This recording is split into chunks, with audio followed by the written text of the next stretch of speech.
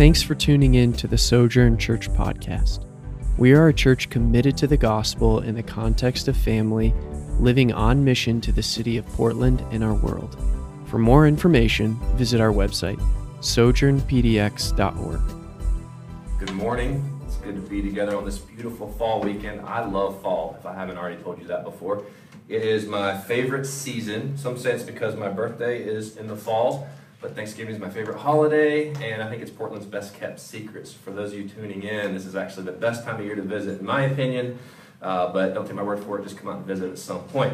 If you have your Bibles, go ahead and open them to the Gospel of Mark. We'll be in Mark chapter 9, verses 33 through 37 here in just a few minutes. We're right in the middle of a series called We Are the Church, where we've looked at welcoming and belonging and gathering. And last week we looked at caring, and this week we're going to be looking at serving and this idea of servant leadership. And what does that mean in the life of a church? If you were to Google servant leadership, you will not find a single recognized authority to define the term. Wikipedia has an entry that says, servant leadership is a philosophy in which the main goal of the leader is to serve. This gives credit to Robert K. Greenleaf as the source defining the philosophy. Cheryl Williamson wrote a Forbes article magazine titled Servant Leadership, How to Put Your People Before Yourself. She credits Greenleaf as well in her article, and the passage is, or the quote that she took out of that was, the servant leader is a servant first. It begins with the natural feeling that one wants to serve first. Now, very few of the Google entries, if any, give credit to the proper source for servant leadership. If you have been in church and you've studied the life of Jesus and you've studied the four Gospels, Jesus clearly defined servant leadership long before Hess or Greenleaf ever did. Jesus said in Matthew 20, whoever wants to become great among you must be your servant.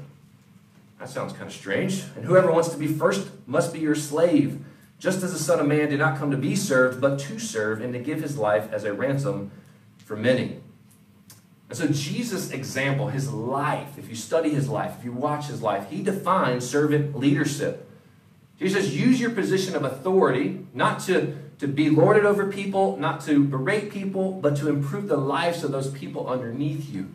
That you go and actually serve them. Put differently, your success as a leader is directly related to your desire to serve those that you lead. This is the idea of servant leadership. And this is the heart of Jesus, and this should be the heart of those who follow Jesus. I came across a story of servant leadership this week. As a former lacrosse coach, I don't know if any of you follow lacrosse. I don't follow lacrosse, but lacrosse coach John Brubaker, he took on this college, and the team stunk. Like for years, they had just played horrible. They hadn't won any of their lacrosse games, and they just were a really, really bad team. But oddly enough, he found this really talented high school player named Steven who was interested in perhaps playing for his school, but he wouldn't commit. He was aggressively being recruited by a bunch of different colleges. If you're a really good athlete, you got lots of schools looking at you. So he had lots of options. It was a long shot for him to consider this school. And he met with this young star. He attempted to sign him, but he refused. But he did go on to say, I'll give you a verbal commitment, but I'm not going to actually sign a contract yet. And so he said, okay, I'll hold your scholarship until the spring, and then we'll kind of go from there and sign the paperwork. So all fall and winter long, what happened? Coaches and recruiters from other schools came to watch this guy play in hopes that he would change his mind. Because they knew there's a verbal commitment, but he hasn't signed a contract. He'll change his mind. We'll give him a bigger scholarship, bigger offer. He'll come and sign with us. At the end of, when the spring arrived, Coach Bruce sat down with Steve and said, are you ready to sign the contract? He said, yes, I'll go ahead and sign the contract. He said, why did you wait so long to commit to our school? Here's what the student said. He's 17 years old at this time. Coach, I don't know if you've noticed, but a lot of colleges come to see me play each week. Most of my teammates weren't getting scholarship offers or even being recruited earlier this year, but now they are. By me not committing anywhere, all the college coaches who keep coming to see me play get a chance to discover how good some of my teammates really are. If I signed with you early, none of the coaches would have stopped coming to games, and none of my other teammates would have gotten recruited by colleges and had offers like I have. Think about that. At 17 years old, I mean, I think this is like the pivotal time in your life when you're thinking about yourself, when it's all about you. And here he is going, no, I want to set up my teammates. I want to set up those around me so that they can also have a brighter future, so that they can also get scholarship offers, so they can succeed. He was already thinking about how he could lift those around him up, how he could help them achieve their goals. And he was confident he would achieve his. He was confident in his abilities, but not in an arrogant, cocky way. He's like, I've got the offers. I've got more offers. But instead he focused, how can I serve the teammates around me? How can I help them get scholarships so they can also go on to fulfill their dreams? I think this is a good analogy for us as followers of Jesus. That we're not only to look out for our own needs as spectators in the church, but rather we are to be servants in the church. As a Christian, you shouldn't think of church, which church, by the way, in case you're not familiar, like we don't define that as what we're doing right now. This is a part of it, but church is much more than that. But a lot of, I think, people in the U.S., we think of church in the terms of, this is a place I show up, I sing some songs, I listen to a message, and not the place where I serve, though. This is just where I get to kind of come in and enjoy something on the weekend. To be sure, singing songs like Ben just led us in, which you did an excellent job. I love the song selection this week. But the songs that you lead us in, like, those are great, and they're very important. I think listening to message from Scripture is very important. But as members of a church family, we're to be contributors to the church rather than consumers. We are to be contributors to the ministries of the church. We're to be contributors to giving of our time, our talent, our treasure, because this is how Jesus modeled it. And to me, this is what a healthy church is made up of people who say, I want to give of myself so for the betterment of those around me, for the betterment of the community around me. I think many Christians know that they should be active in a church and that we should be serving in a church, but there's like this lacking deep enough motivation to actually follow through. But the only motivation we need this weekend, the only motivation we ever need is to look to the cross of Jesus. If we go, where's my motivation to serve? Look at Jesus. Now look, I know that the church broadly, right, I'm on social media enough, even though I shouldn't be, that I know that the church has failed a lot of people in our generation. I get that. I want to be sensitive to that. But when we look to Jesus, Jesus has never failed us. And this side of heaven, unfortunately, the church is always going to fail in some regards. And I'm not saying there's not a time and a place that we shouldn't leave a church. There's not a time and a place that church shouldn't shut down and maybe implode. Okay, I'm referencing a podcast if you're not familiar with it right now. But Jesus will never fail us. And so Jesus, we look to the cross and we're reminded of what God has done for us in Christ. Our sins are forgiven. I mean, that alone, what else do we need? I should say amen and we can leave. Okay, don't leave yet. We now have a right standing before God because our sins are forgiven. Once again, like, man, we need to stand in all of that. And then we get to enjoy peace with God. Like, God could still be like this ruling with an iron fist. Like, you're forgiven, but don't mess up again. But God doesn't do that.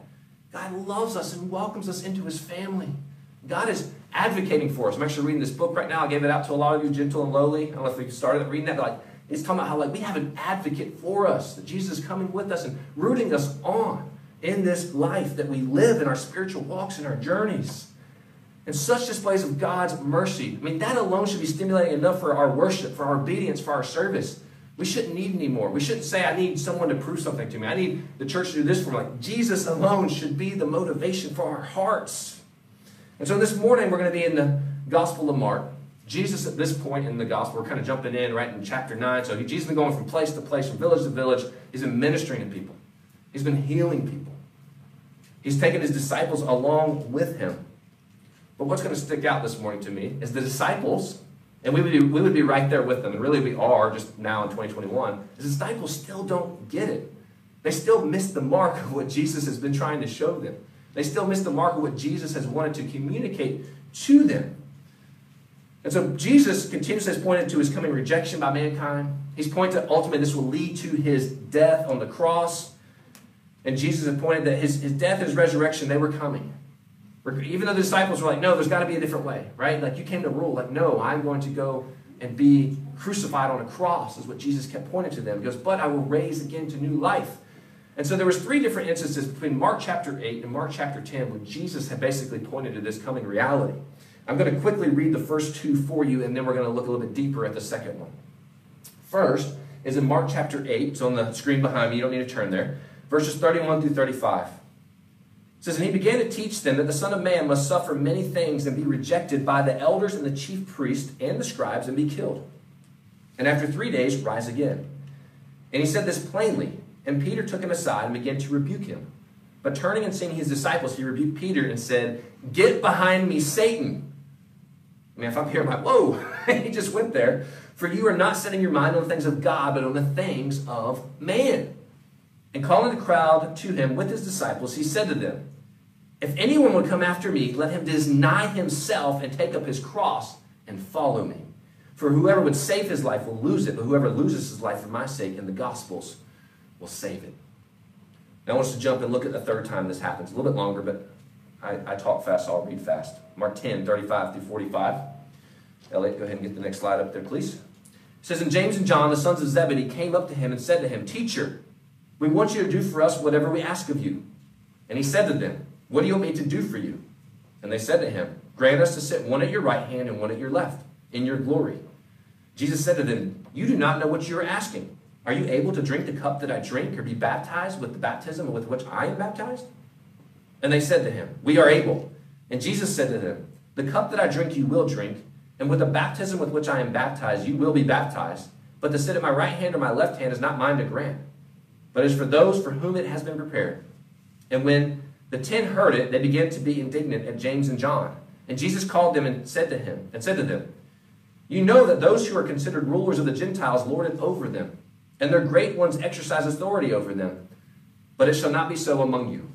But whoever should be great among you must be your servant, and whoever would be first among you must be slave of all. For even the Son of Man came not to be served, but to serve, and to give his life as a ransom for many. And so we see here that Jesus has predicted his death time and time again. He's predicting his resurrection. And immediately, what do we see the disciples get into a discussion about? Like, if I'm the disciples, I'm sitting there thinking, how's it that he dies? How gruesome is his death? Will we know when he's come back to life? But no, that's not what they're talking about. Instead, they're discussing who will be the greatest. Who will be in charge when Jesus is no longer walking with us on this earth? Because the disciples, like us, are guilty of thinking in terms of the world. They're thinking, how are we going to get ahead of this? Right? Like, this is going to look really bad that our Savior, who we've been following around, dies.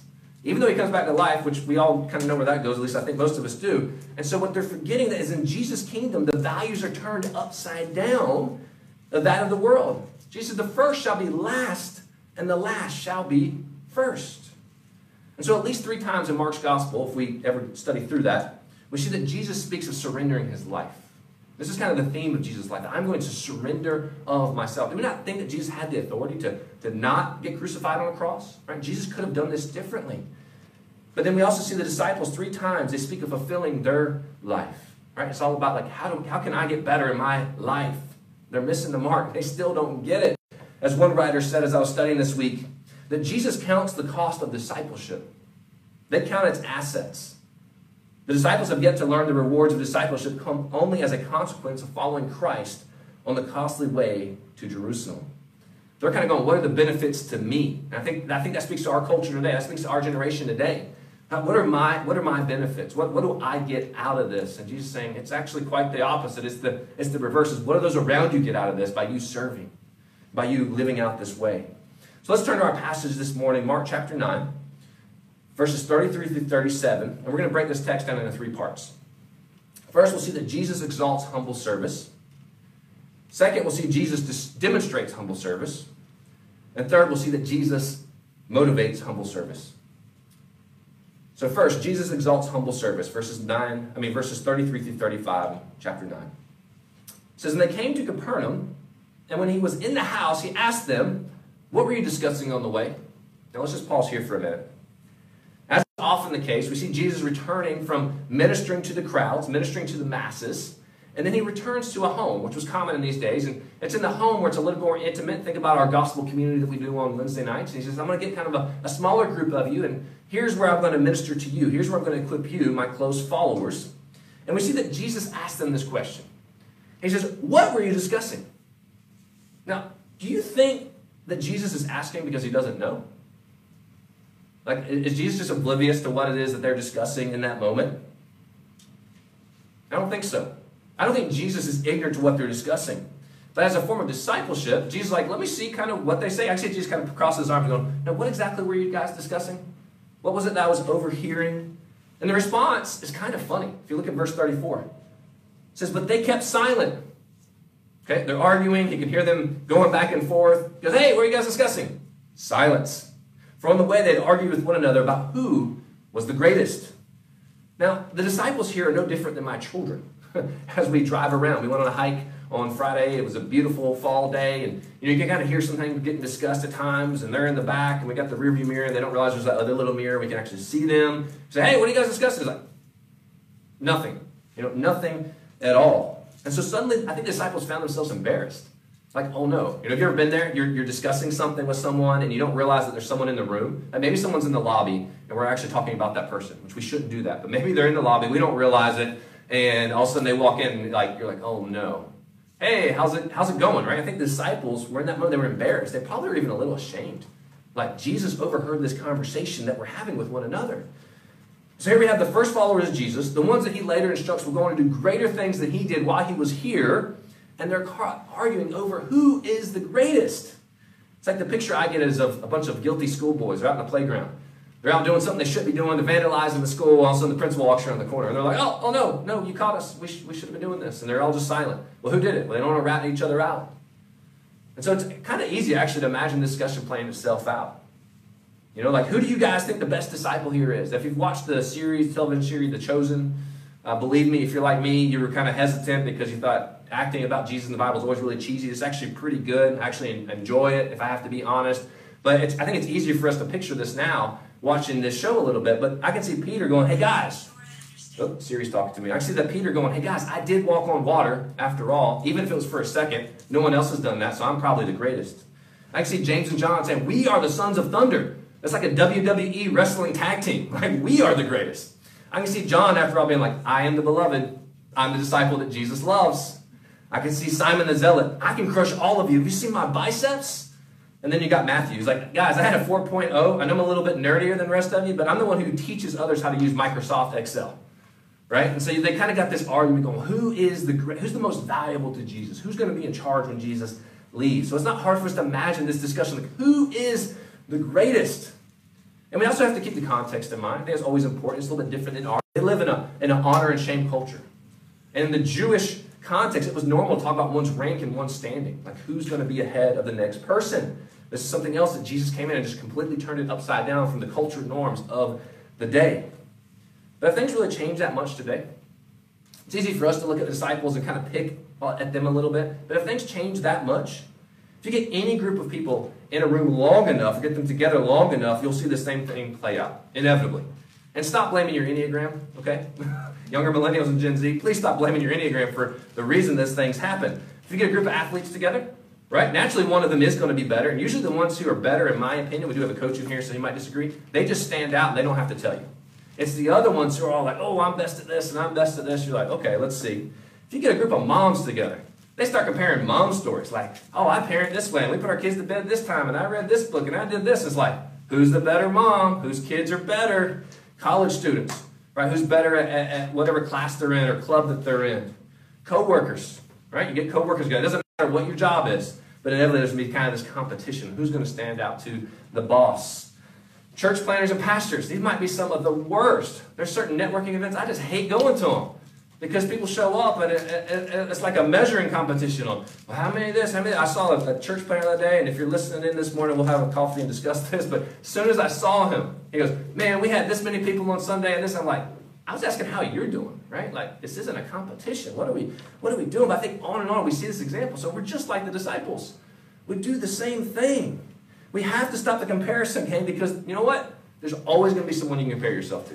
And there's always going to be someone who's better at you. There's always going to be someone who's better at Ben leading worship as much as we love Ben and how talented as he is. Don't say amen to this. I know there's a lot better preachers out there than me, okay? But whatever it is that you do in your life, if you coach, if you nanny, if you're a mom, if you're art, there's always someone who's better. And we can always compare ourselves to other people. And if you're like me, that's when I get really, really down in the dumps. And I'm like, oh man, you kind of push yourself down in the hole a little bit. But here's the reality that we have to keep in picture. We have to keep in picture the grand scheme of things. It won't matter what others did when you stand before Jesus. It'll only matter what you did. You're going to have to give account for your life. You're going to have to stand before Jesus and say, this is why I live this way. Not, well, look what they did. And look, I was better than these people over here. I know there was like these that were better. Like, that doesn't matter. When you stand face to face with Jesus, it's going to matter what you did. And how it is that you stewarded your life. How it is that you stewarded your gifts. And how it is that you stewarded what God had given you for your life. And Jesus comes in, verse 35, and it says, he sat down. Now this might seem like an odd posture to us, but at this time, authoritative teachers would sit down. And he called the 12, so I imagine Jesus sitting down, calling the 12, saying, come over guys, come on, let's gather.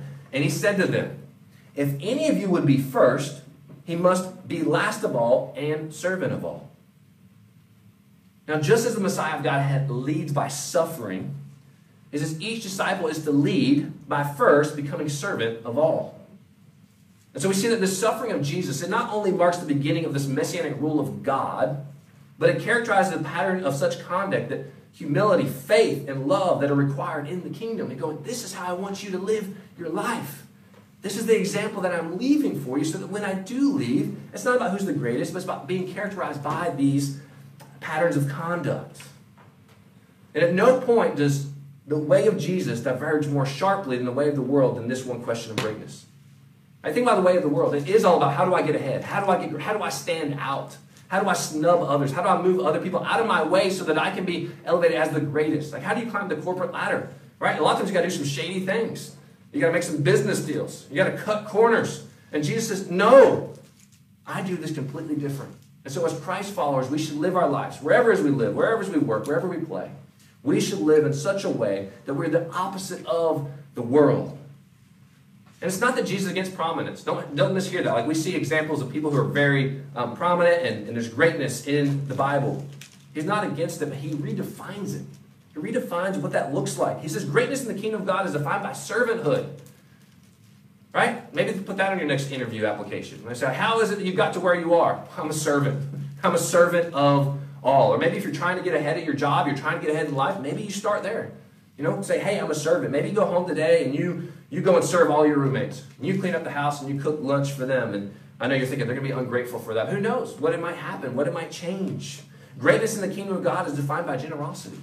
How's it you're generous with really your time, your talent, your treasure? Like, how's it you're giving your time away as a way to serve others around you?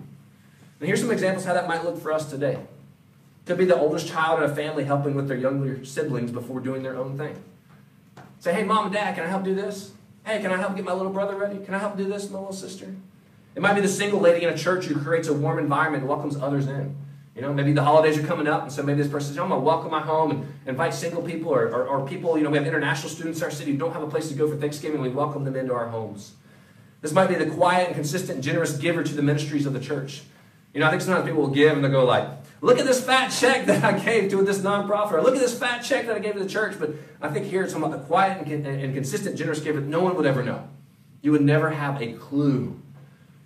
Or maybe someone giving up some of their time to invest in the next generation. Saying, I'm gonna give up away some of this so that I can go do this and help this next group. The reality is there's no shortage of service opportunities. I think the problem is often within our own selfish hearts. We all tend to prioritize anything and everything over serving. Right? And there's no shortage of things to keep our attention. I mean, there's right now, like, we've got kids in soccer and we got opportunities to sign up for futsal, and there's skiing, and there's, you know, all these things on and on. Like, we live in a great area of the country and do a lot of different things, right? And so there's no shortage of things that are going to take our time and attention, but there's also no shortage of service opportunities. I think sometimes it's like we prioritize just what's important to us, and that's kind of what the disciples were doing. They were saying, who is the greatest? And who are these things? And Jesus goes, no. What does it look like to give your life away on behalf of others? I think we could all use a daily reminder from Philippians chapter 2, verses 3 and 4. Do nothing from selfish ambition or conceit, but in humility count others more significant than yourselves. Let each of you look not only to his own interests, but also to the interests of others.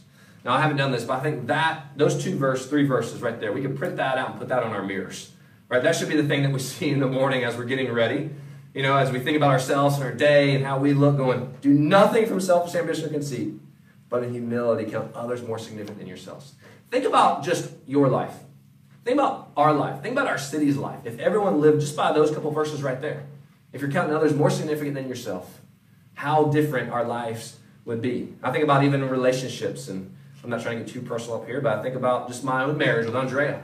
How few, if any, arguments or fights would we get in if both of us were living that way? If both of us were considering each other more significant than ourselves? I think there would be almost none at all. Now, if you go into verse 35, we see this Greek word for servant. It's diakonos, which is where we get the word deacon from. We don't actually have deacons yet at Sojourn, but that is one of our goals. I think of a healthy church, long term we will have deacons.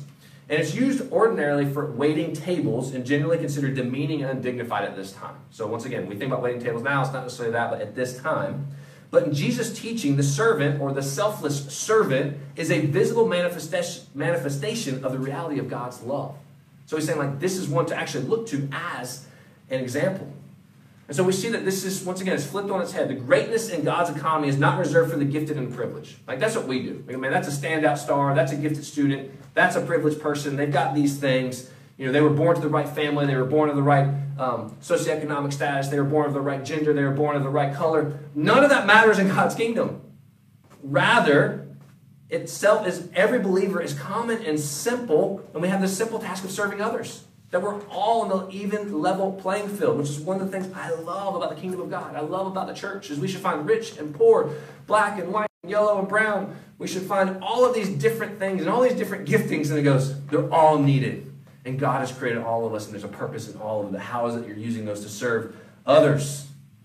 And our service to others is the primary way in which believers imitate and fulfill the mission of Jesus. Let me say that again. Our service to others is the primary way in which we, as believers, as those in Christ, imitate Jesus and fulfill the mission of Jesus. So we see that Jesus exalts humble service, which leads us to number 2. Don't worry, I have 3 main things, but the other 2 won't take as long. Is that Jesus demonstrates humble service, verses 36 and 37. And he took a child and put him in the midst of them, and taking him in his arms, he said to them, "Whoever receives one such child in my name receives me. And whoever receives me receives not me, but him who sent me." Now, in Judaism, children were the lowest order on the social scale. And this time, they largely depended on men for their livelihood, okay? We have to always look at the context. We may disagree today, and it may look different, but this original context, because children were looked at as they have not arrived yet. They're kind of poor, they're kind of lowly. They did not look at children how we look at them today. I think most parenting today, we have the child as the ruler of our lives and the ruler of our schedules, right? And everything's kind of reoriented around the children. We see this happen a lot. We run our kids to school. We run them to ball practice. We run them to parks, to birthday parties, and so on and so forth. Like, we do all these things, and we kind of sacrifice our own lives. But it wasn't this at this time in this culture. It was completely opposite. The kids were just kind of there. But the attitude, the heart of Jesus that we see here is even the lowly ones, even these children, he receives them. He doesn't neglect them. He doesn't reject them. He receives them. And therefore, what he's exemplifying, what he's modeling is that he cares for the lowly in the world. And that's such a little one in Christ's name.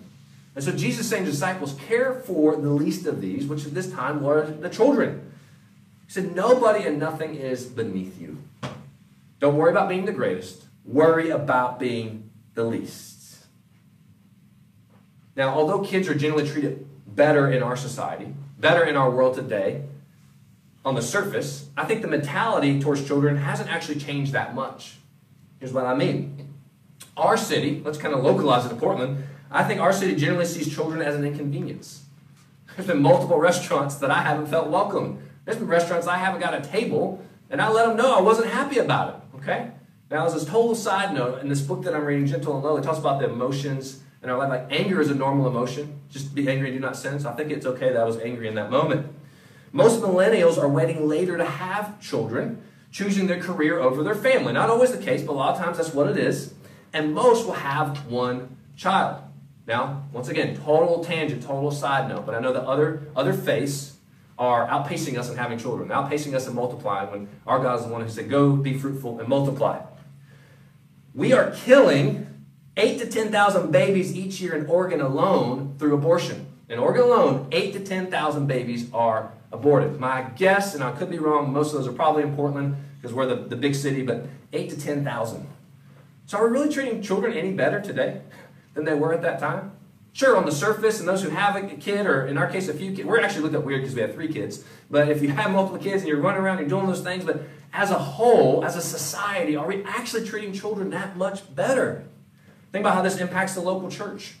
This is one reason we partner with an organization called Every Child. Every Child works with the foster care system and helps people eventually long-term adopt children. And so we have a long-term goal to see some at Sojourn who would go on to foster children and who also go on to adopt children. There are currently, it's interesting, there's 8,000 to 10,000 babies aborted every year, and there's also 8,000 to 10,000 children in the foster care system in Oregon alone. And so there's also that amount. Thank God those children weren't aborted, but there are needs for foster families. There's needs for adoption of kids.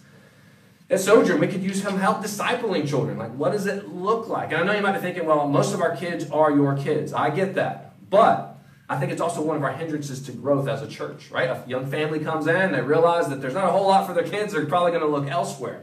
And so I think as a body, as a community, we can discuss this more on Wednesday. Like, I want us to help figure out, what does it look like to help disciple the children in our church? And so when we view this in its context, that day, we see that this great contrast to the status seeking of disciples. Disciples are going, we want to be the greatest. Jesus says, no. You should be willing to take on the lowly position in the world. You should be able and willing to take on the often unnoticed task.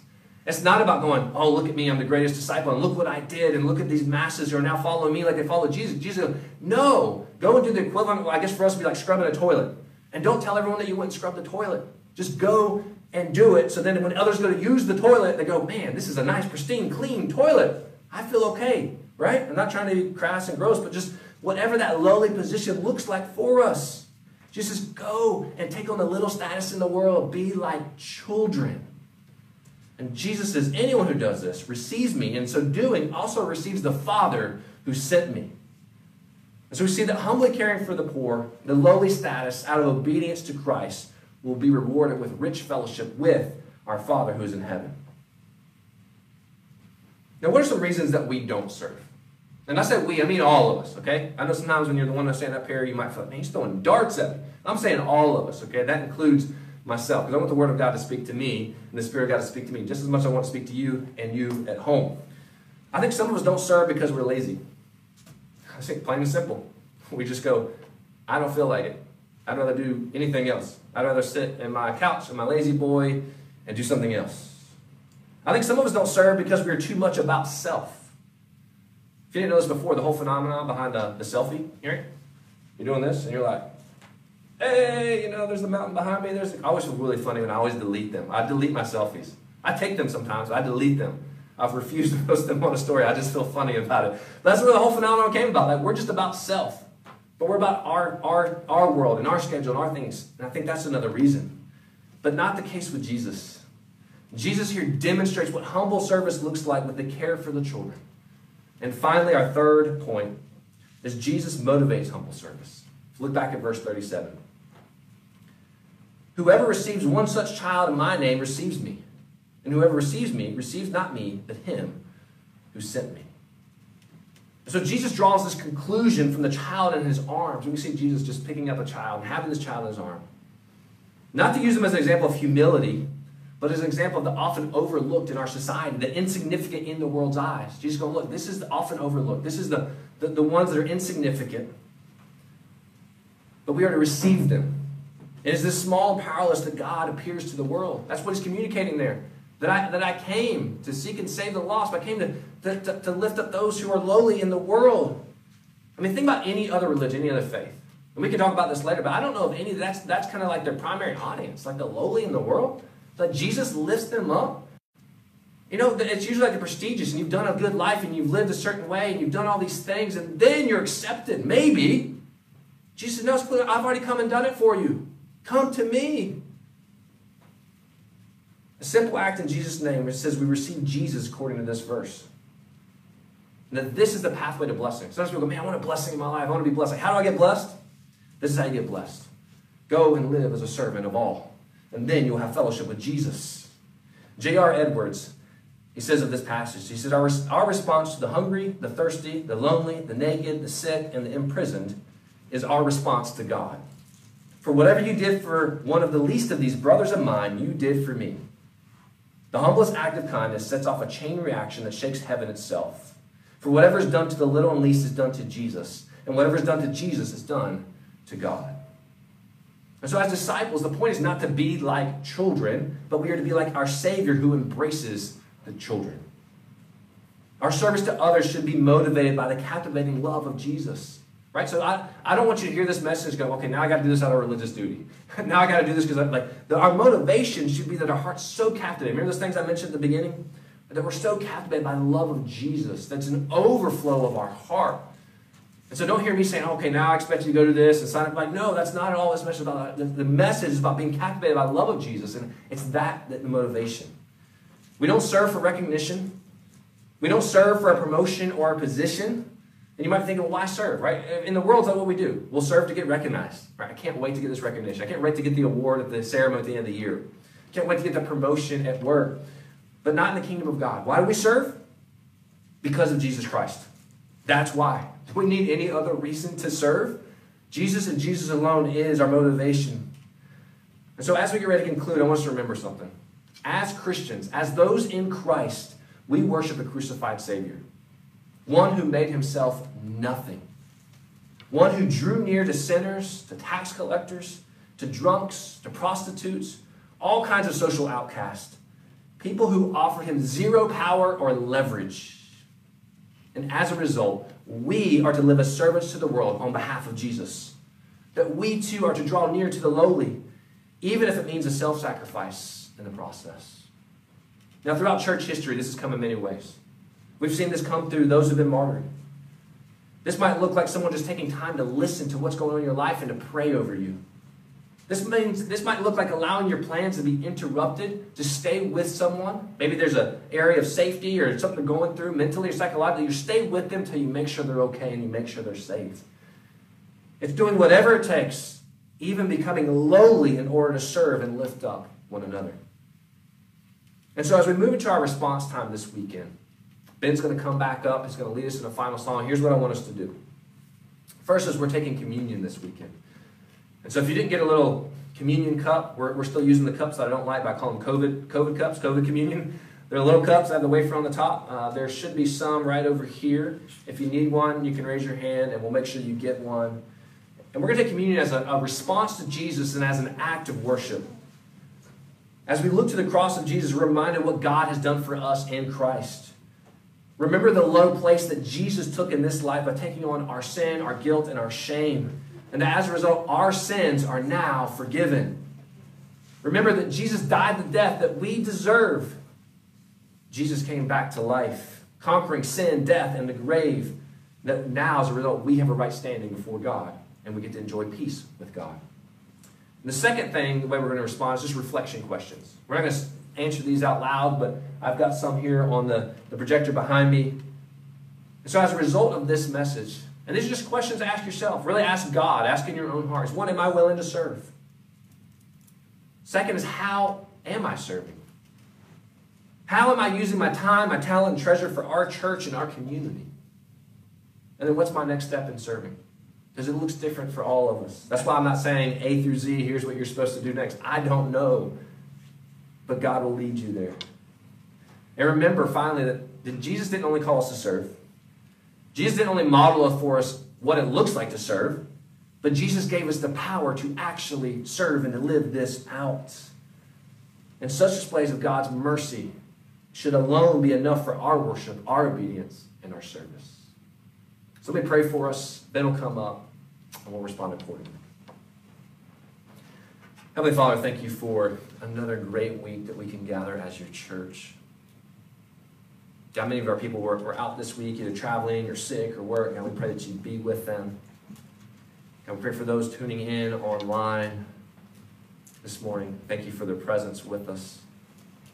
God, I pray as we look at this message and we continue to look at what it means to be a church, what it means to be an active participant in the church. God, that this idea of serving, this is probably one of the most unpopular, maybe even one of the most difficult for all of us to hear. But God, that we be reminded that you modeled this for us. God, I ask you to touch hearts, that your Spirit would lead us to what does that look like in our lives? Does it look like serving a neighbor who maybe is unable to rake their leaves this fall and winter? Does it look like serving children and helping discipling them? Does it look like helping meet a need in our community that needs to be met? God, may we not look at this as a religious duty or order, but God, may we look at this as a way to live out as citizens of your kingdom. And God, will we stop the comparison game in our lives? Will we not model the disciples in this sense, but God, will we model after you and serving the least of these and becoming last so we can be first? God, we love you. We give this time over to you. It's in your name, by your power we pray. Thank you so much for listening. We'd love to hear how God is working in your life. You can connect with us and find more available teachings and resources at our website, sojournpdx.org.